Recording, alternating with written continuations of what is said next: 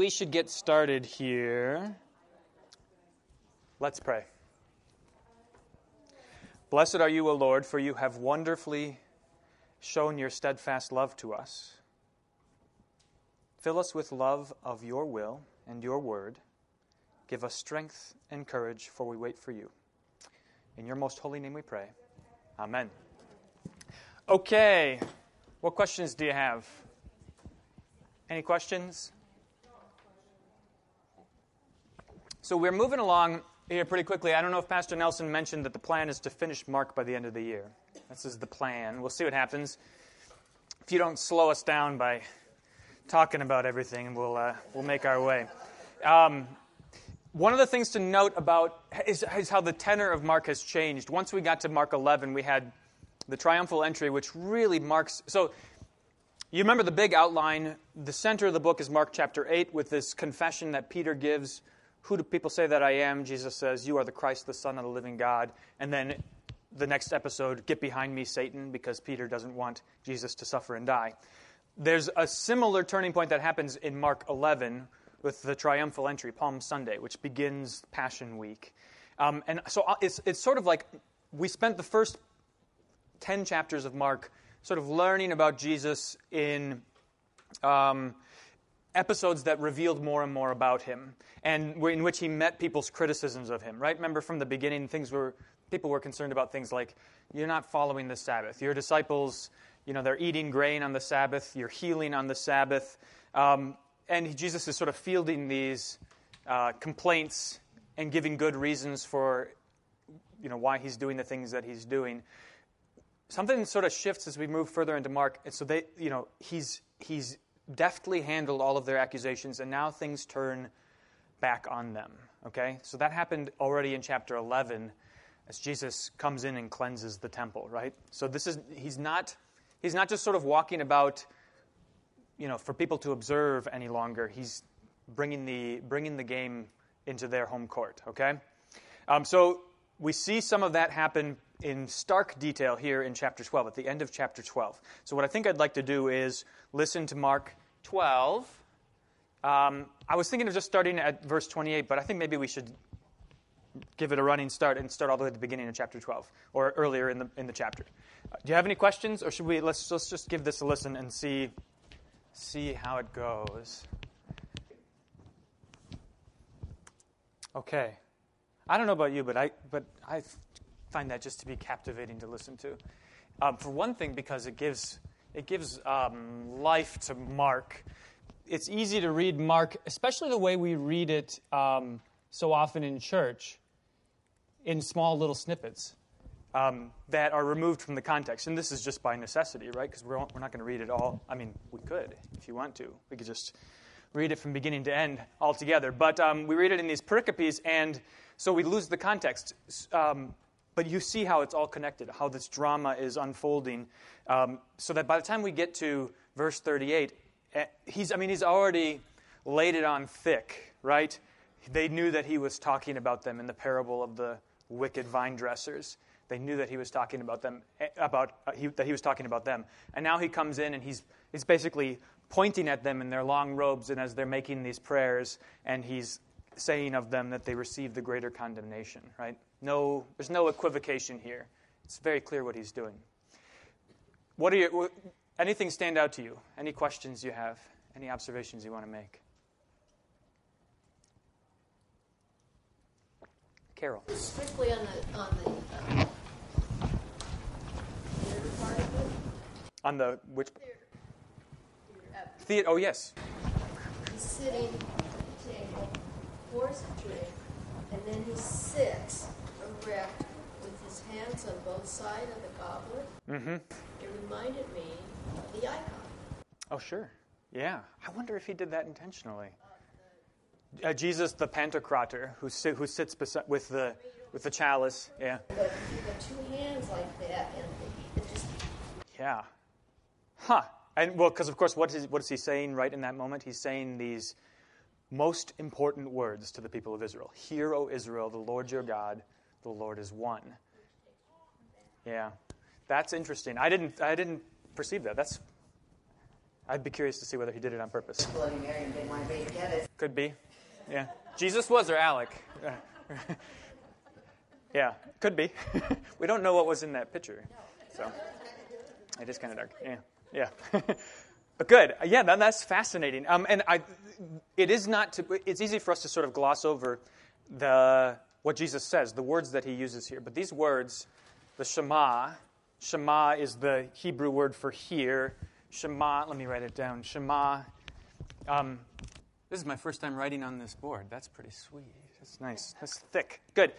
Shema, hear, O Israel, the Lord your God, the Lord is one. This was basically the creed for the people of Israel, and it contains, so the reason why Jesus uses it here is because, of course, it contains the first table of the law. What does God expect of you? That you love him with all of your heart, soul, mind, and strength. I have just a little video here from that same organization that makes the sort of cartoonish movies. They've got a series about the words in the Shema, but here's their introduction to the Shema.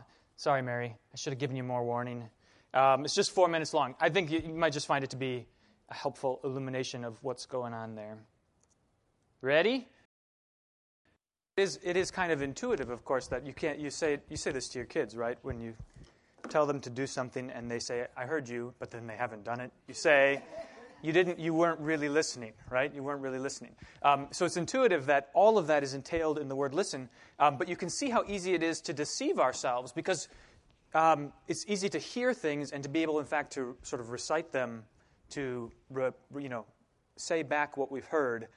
But what Jesus wants from us, what God wants from us, and what the word listen really means is digesting it, right?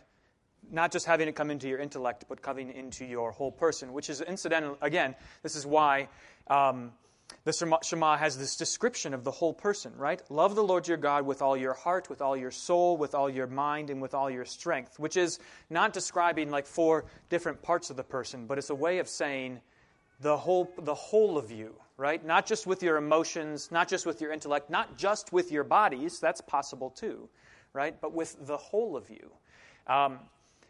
So now, if God's command in Deuteronomy is to listen and obey, right? Love the Lord your God. And then in Leviticus 19, this is the second part of the command, the second great commandment, love your neighbor as yourself. How have the people of Israel, in what we see in Mark, how have they failed to listen and obey? Well, the widow's offering, they were just giving wealth. They weren't really giving. Yeah, so they were giving, but they weren't really in the way that the widow was giving. Sure. So you have, for instance, it's an echo of Cain and Abel, right? Cain's offering was not acceptable because he didn't give of his first fruits. He gave some of the produce of his field, whereas Abel gave this acceptable offering, right? It's interesting to... so think about this. Well, hang on to that thought for a second. You're right. We see some of that here in the story of the widow's mite. We'll talk more about that in just a minute. But what else do you see? How else does Israel fail to listen and obey? Yeah, Nancy. It's just kind of like they obey the letter of the law as far as the spirit of the law they can conveniently ignore. That's right. Yep. The letter they keep, but the spirit they ignore. Do you remember earlier in Mark we had this story about things devoted to God, korban? Do you remember this? How Jesus says to them in this Mark chapter 7, maybe, about traditions, right? He says, how isn't it convenient the way you substitute the traditions of men for the commandments of God? What you do is you say to somebody who needs to support his parents, you say, all he has to do is say, everything that I have is devoted to God, and then he doesn't have to support his parents. And so he's doing this apparently pious, devout thing. He's giving everything he's got to God, conveniently ignoring the heart of the law, which is you're responsible for the people in your life, right? That's absolutely right. So the externals, and you get this in the Jesus' invectives against the scribes, they walk around in long robes. They like greetings. They like the external stuff. They like being told that they're pious or being perceived as pious. But then this little phrase that's in here, so you do all of these things, but you devour widows' houses, right? In no situation is it okay to devour a widow's house, right? And especially under pretense of being godly and even The scribes were, by some accounts, at least somewhat responsible for ensuring. They were the people who were enlisted to ensure that the widows received their rights. So, I mean, it's remarkable how easily they do that, how easily they absorb the external things but forget the heart of the law. Marilyn, you were going to say something. I was just thinking about how they rejected John.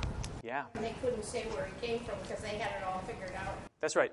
And what's the very simple, silly reason that they can't talk about John? Because who are they afraid of? The people, right? That's why they also, even now, are unable to arrest Jesus, because they're afraid of the people. They have no conviction whatsoever. They just want to have their status, right? Yeah. So think also then about the temple. So it's not just the actions of individual people. This is one of the important things to realize about these chapters.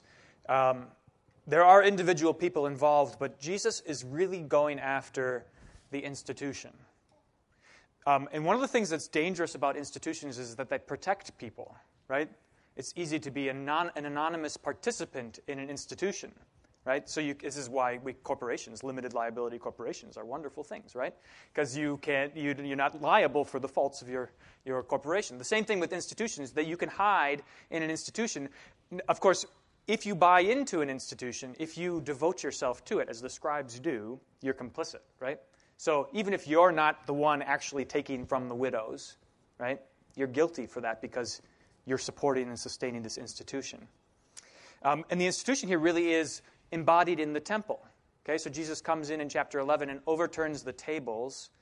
And then listen to this first part, verses 28 through 34, picturing the scene, right? So Jesus has, a few days before, come in and upturned all of the tables. And now he is here in the temple, and the scribe comes up to him and asks him this question. And Jesus gives him a very straightforward, this is the answer everybody should give, right? There's no ambiguity here. In fact, if you asked the religious leaders, they would have given the same answer. Love the Lord your God, love your neighbor as yourself. That's the sum and substance of the law. So Jesus says it as though it's really obvious. But notice what happens. The scribe replies and says, yeah, you're right. That's the answer I would have given. But then this is the way I picture it. It's almost like he gives his answer and then and expounds on it a little bit more and then realizes what he's saying. Okay? To love him with all the heart and with all the understanding and with all the strength, and to love one's neighbor as oneself, is much more than all the burnt offerings and sacrifices. Right?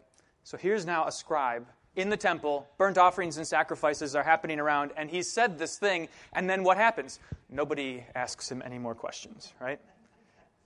It's like all of a sudden they realized what was this obvious truth. And that comes from Scripture too. So Jesus' statement about the law, hear, O Israel, the Lord your God, the Lord is one, that comes from Deuteronomy chapter 6.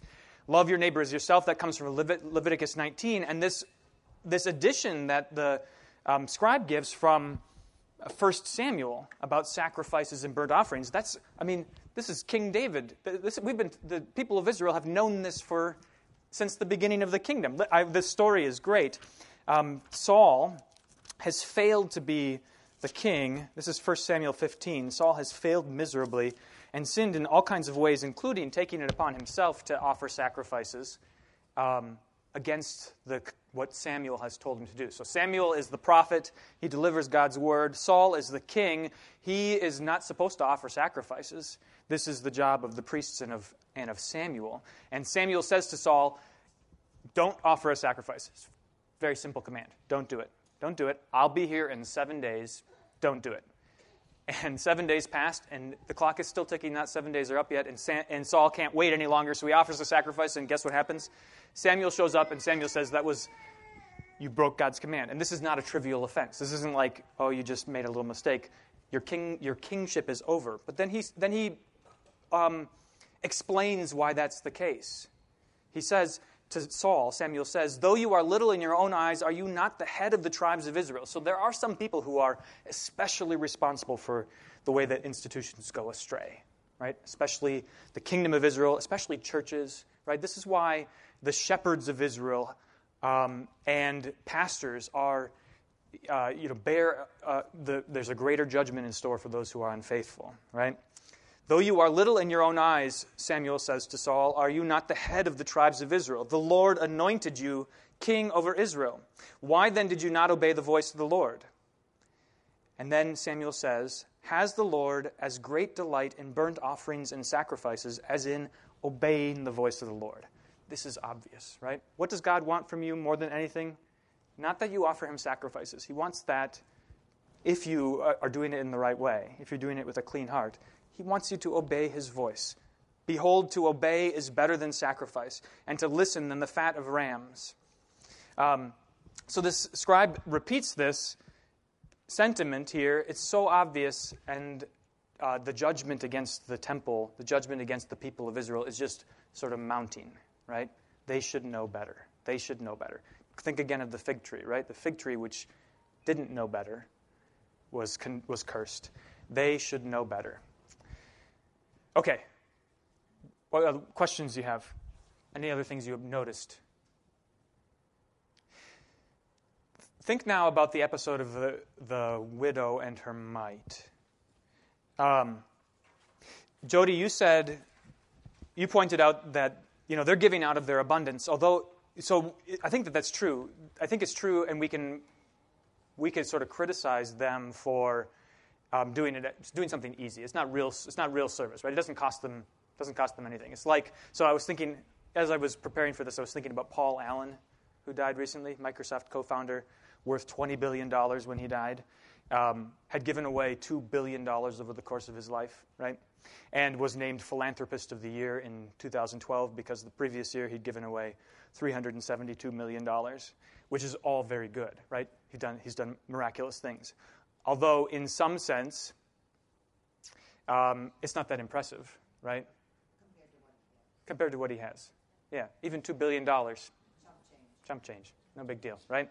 Which isn't to say, now this is the interesting thing, which isn't to say we can make any sort of judgment about his motives or whether it was faithful giving. I have no idea. I just know it wasn't that impressive, right? The sheer quantity of money wasn't that impressive. Although if he did it and helped a lot of people. That's a wonderful thing. Yeah. That's exactly right. So the absolute value of it is in the good that it does. But in terms of credit to him, who knows?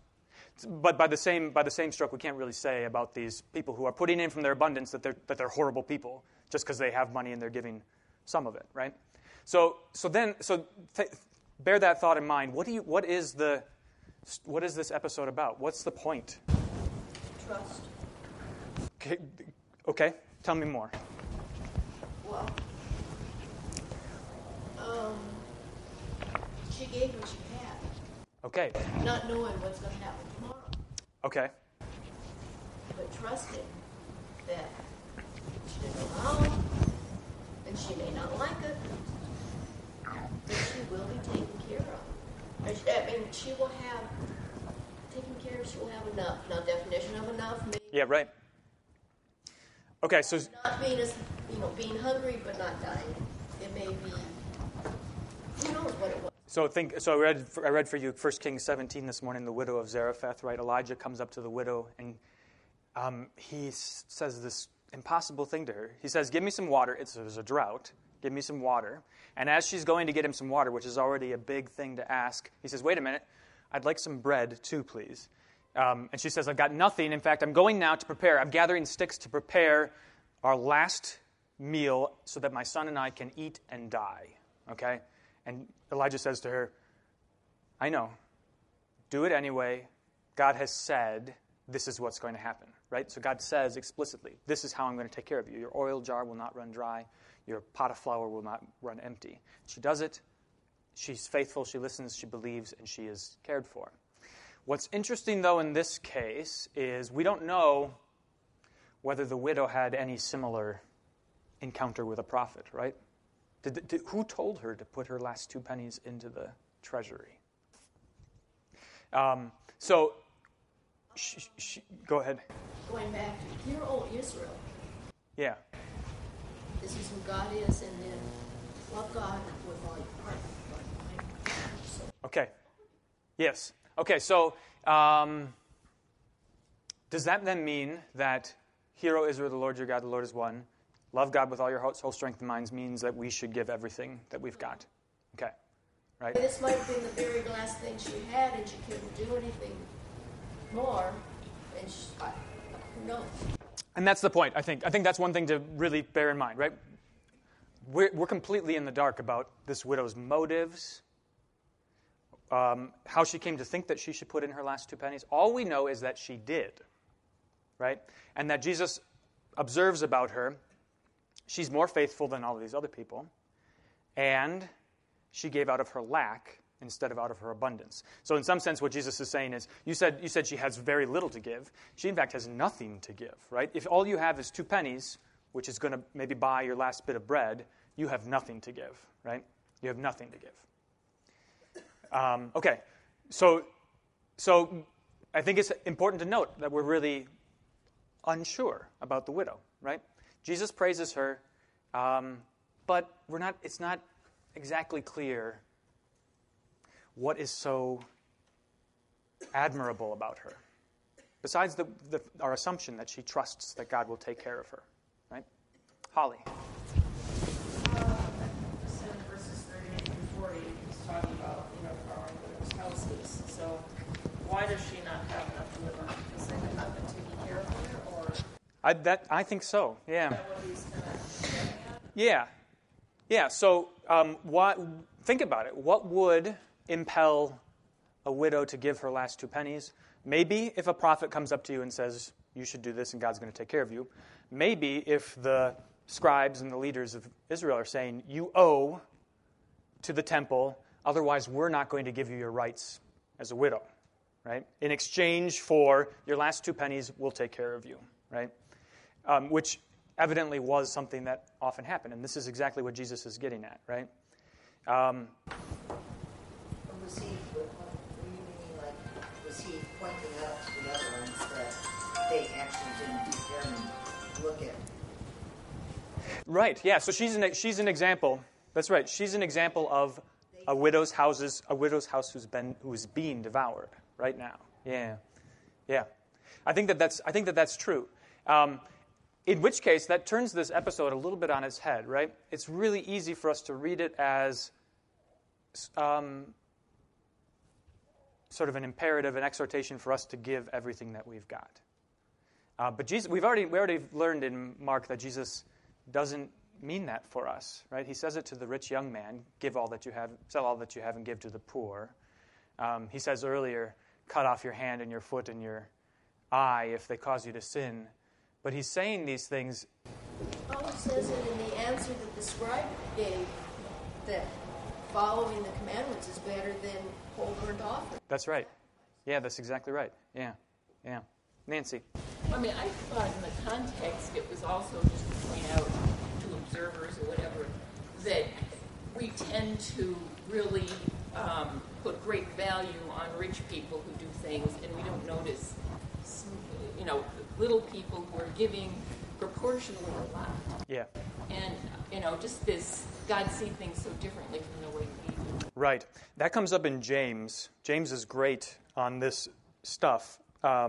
He says, when somebody rich comes into the congregation, you bend over backwards to treat them with hospitality, but when a poor person comes in, you make them sit in the lowest places and you treat them with disrespect. And he says, you're basically not Christians if you do that, because you should know that it's not what your eyes see that matters, right? It's not the external things that matter. It's what God does in a person's heart. And so riches or not riches have no bearing on the relative worth of a person, right? So all of these things are bundled up, right? So we've got the faithfulness of the widow, who's in many ways passively suffering from this messed up system, right? We've got Jesus teaching us how you shouldn't measure things just by absolute quantity, right? That's not the measure of faith. The dollar amount doesn't matter. Doesn't matter. You can, like Paul Allen, accomplish a lot of good with more dollars, but that doesn't make you a better person, right? It just means that more good gets done, maybe in some sense, okay? But I think that in all, one of the things that really comes to the fore here is the scribes and the Pharisees and the religious leaders are so far from the way things should be, right? This is so upside down that a poor widow should be giving an offering in the temple is exact opposite of what God has said throughout the Old Testament, right? In fact, one of the principal ways that God delivers judgment against Israel is by saying, you've neglected the widows and the fatherless. This is echoing in their ears. You've neglected the widows and the fatherless. You cannot be my people if you do that. And I think the interesting question for us, or the really important question for us, is how do they get to be that way? How is it that something so godly can turn so upside down? And they are so convinced of it. They're so sure that they're self-assured that they're doing the right thing. I think it's really important to observe that and reflect on our own lives, right? So, full disclosure, I'm going to be preaching on this in a few weeks, so I've thought about it a lot more. And you'll get a preview here of the sermon. But I think that one of the things that comes to the fore is we're not immune from buying into institutions that consume widows' houses, right? That devour widows' houses and have the external glamour that we love so much. Think about just about anything that we buy into in culture, right, or in society. Stuff that looks really good on the outside, but which is corrupt on the inside. I read a great article a few years ago when Volkswagen cheated on its emissions tests. Do you remember this? 2016, they were caught. And the article talked about how, the title of the article was, "What was Volkswagen thinking?" Which is a great question because, of course, it's obviously wrong. Everybody knows you shouldn't cheat on emissions tests. And you can't get away with it. You're going to get caught. What were they thinking, right?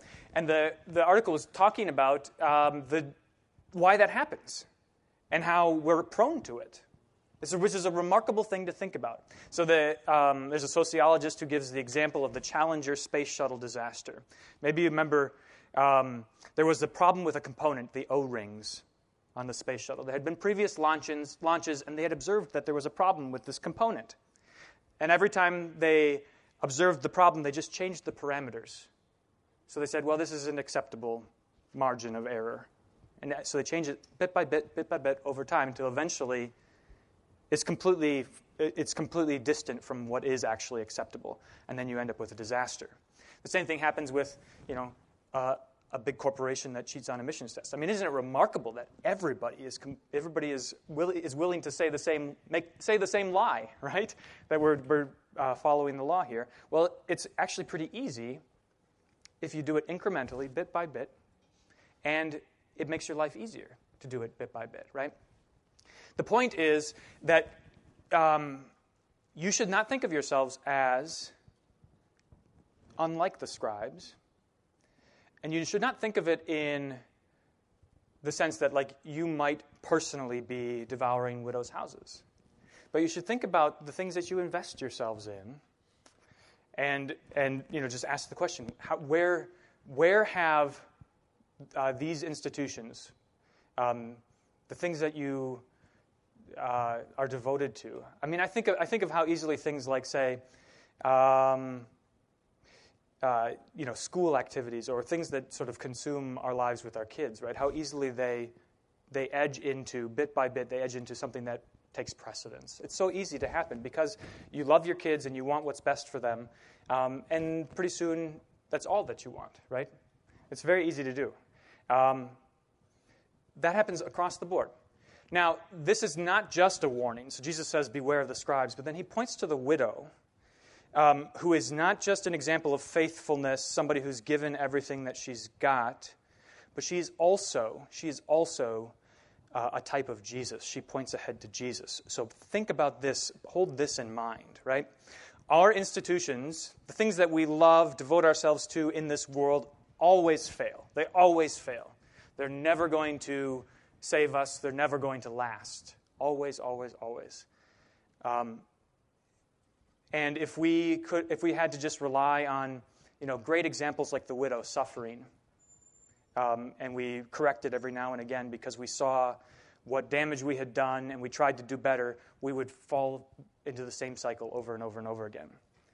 But Jesus comes along, and like the widow, he gives up everything he's got, right? So he goes from, she's got nothing at all. Even what she has doesn't belong to her, it belongs to God. Jesus has everything, right? Everything belongs to him because he's God. He gives it all up so that he's got nothing. Suffers at the hands of this very institution that is oppressing the widow. And he dies. Now, think about this. If he just died sort of out of solidarity for the widow, right? Here's this horrible thing that's oppressing this widow. And this is the way that people often, like social justice movements, often try to appropriate the Bible, right? We need to stand up for the oppressed. We need to stand up for the poor. And the way we do that is by suffering alongside them, which is a good thing to have solidarity. But it doesn't solve the problem, right? What solves the problem is Jesus not just suffering alongside her, but rising from the dead, right? So he dies at the hands of a corrupt human institution and then rises from the dead so that he can institute something new, a new temple, okay? A new temple with perfect sacrifices, perfect love, perfect mercy, perfect compassion, a new priesthood.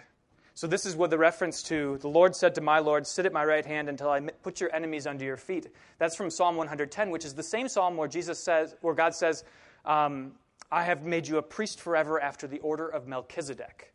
Because what we need is not a Levitical priest, somebody who's going to go into the Holy of Holies and make offerings all the time, offerings that can't really save us from our sins. We need somebody new, a new priesthood, somebody after the order of Melchizedek, who has no beginning, who has no end, and who can make a perfect sacrifice.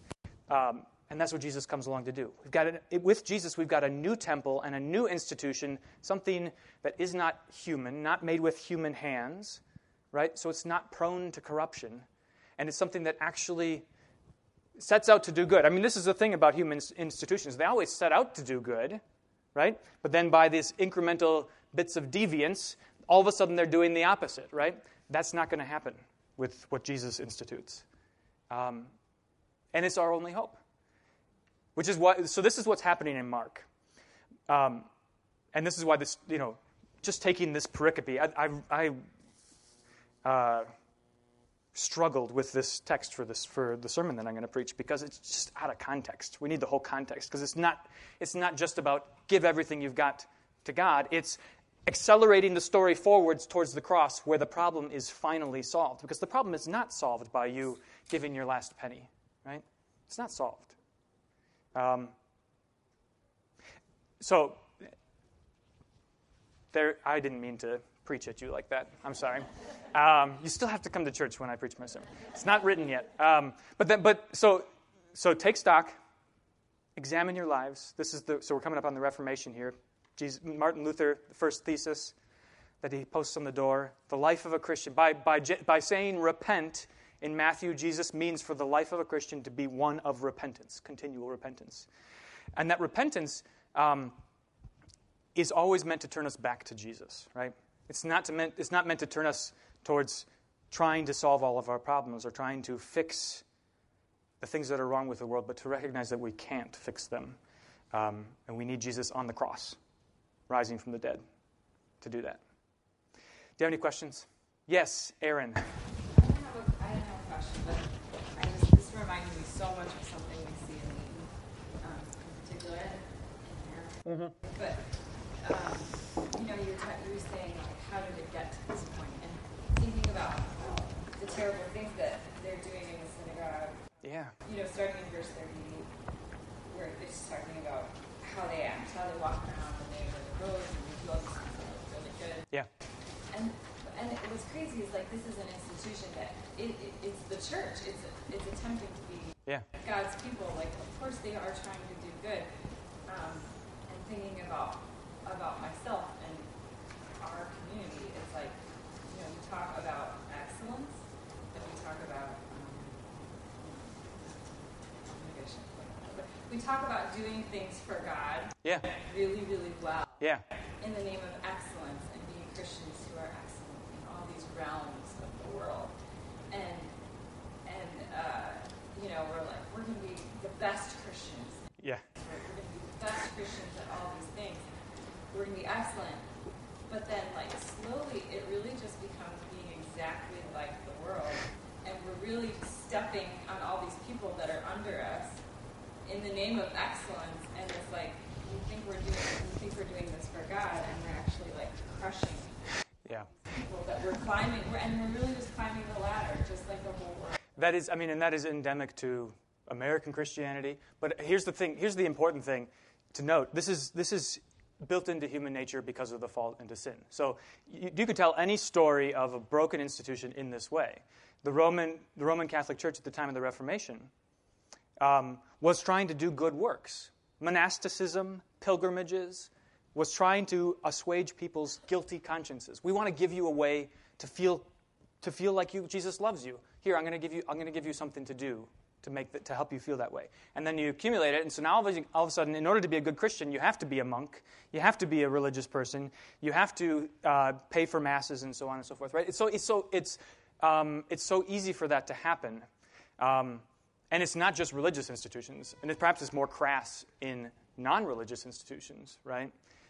Maybe not. It's one of the things about the widow is, look, the scribes are interested in these really shallow things. You look at them and you're like, what kind of people do this? Walk around in long robes and love it when people say, hey, you look great in that long robe. Or when they pray, make long prayers. I try to pray short prayers. I want my prayers to be the shortest ones, all right? Because when they pray long prayers, who does that? But what's the real thing is not just the pretense, but that for their shallow gain, they're gratifying the desires of their flesh, they're hurting the soul of this widow, right? Because she thinks, this is one possible interpretation, and I think it's the sound one that makes sense of the whole story. She thinks that she's doing a meritorious service to God by giving her last 2 pennies, by giving everything that she's got, so she's got nothing to live on. She thinks she's pleasing God. What pleases God is for her to live, not to die. Right? What pleases God is for the church to care for her, and so that's where the church becomes particularly culpable. And this is why the church is always reforming. The church is always reforming, and that's the great heritage of the Reformation. As soon as we sit back on our laurels and don't think, ask ourselves why we do the things we do, we're in trouble. But again, it is fundamental to human nature, right? And it's something. That's why when something like the Volkswagen emissions cheating shows up, and you have people reflecting on how this can happen, it's actually really helpful because it's helpful to a point. Everybody thinks they can solve the problem of broken institutions. Everybody thinks they can solve it, and we're not optimists in the church about that kind of stuff. You can't solve it. Yeah, Marilyn. I always think back, I remember one time studying the Old Testament, and I kept thinking to myself, why are those people so dumb they don't keep falling into sin? But the truth is that so do we. That's our life story. Out of the heart come evil thoughts. Yeah. Right. Murder and all those sins. Right. And that's how it got in the priesthood, and that's how it got in the children, and it's how it gets in us. Right. And so, a really valuable lesson to take from this is, so we know individually what it looks like to reflect on your own life, your own thoughts, your own actions, and repent, to acknowledge your sin, to repent, to trust that Jesus forgives your sins.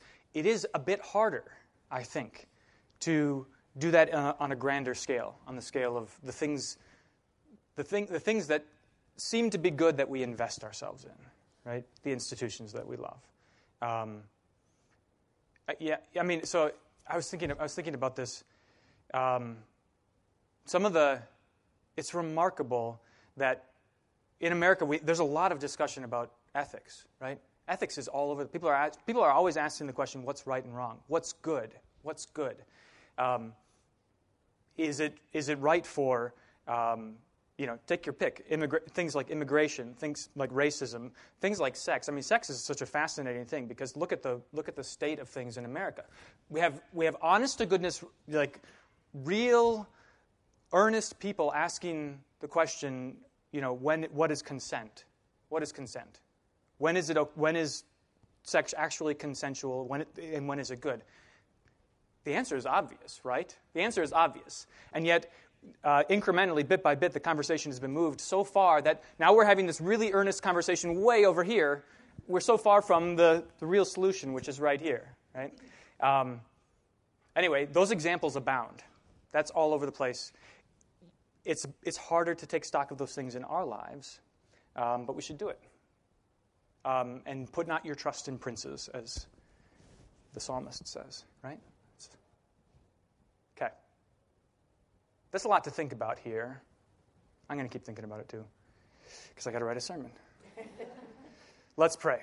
Lord, remember us in your kingdom and teach us to pray. Our Father, who art in heaven, hallowed be thy name. Thy kingdom come, thy will be done, on earth as it is in heaven. Give us this day our daily bread, and forgive us our trespasses, as we forgive those who trespass against us. And lead us not into temptation, but deliver us from evil. For thine is the kingdom, and the power, and the glory, forever and ever. Amen. Come back next week. Yes, Carol? I have one thing. Maybe you can call it Whittles Mites or whatever. But if any of you have or know people who have Legos, bits and pieces of Legos, don't need, they want to get rid of, put them in a bag and bring them. We'll use them for Christmas sharing. The kids love them. Perfect. Thank you. Yeah, you can never have too many Legos when you're a kid.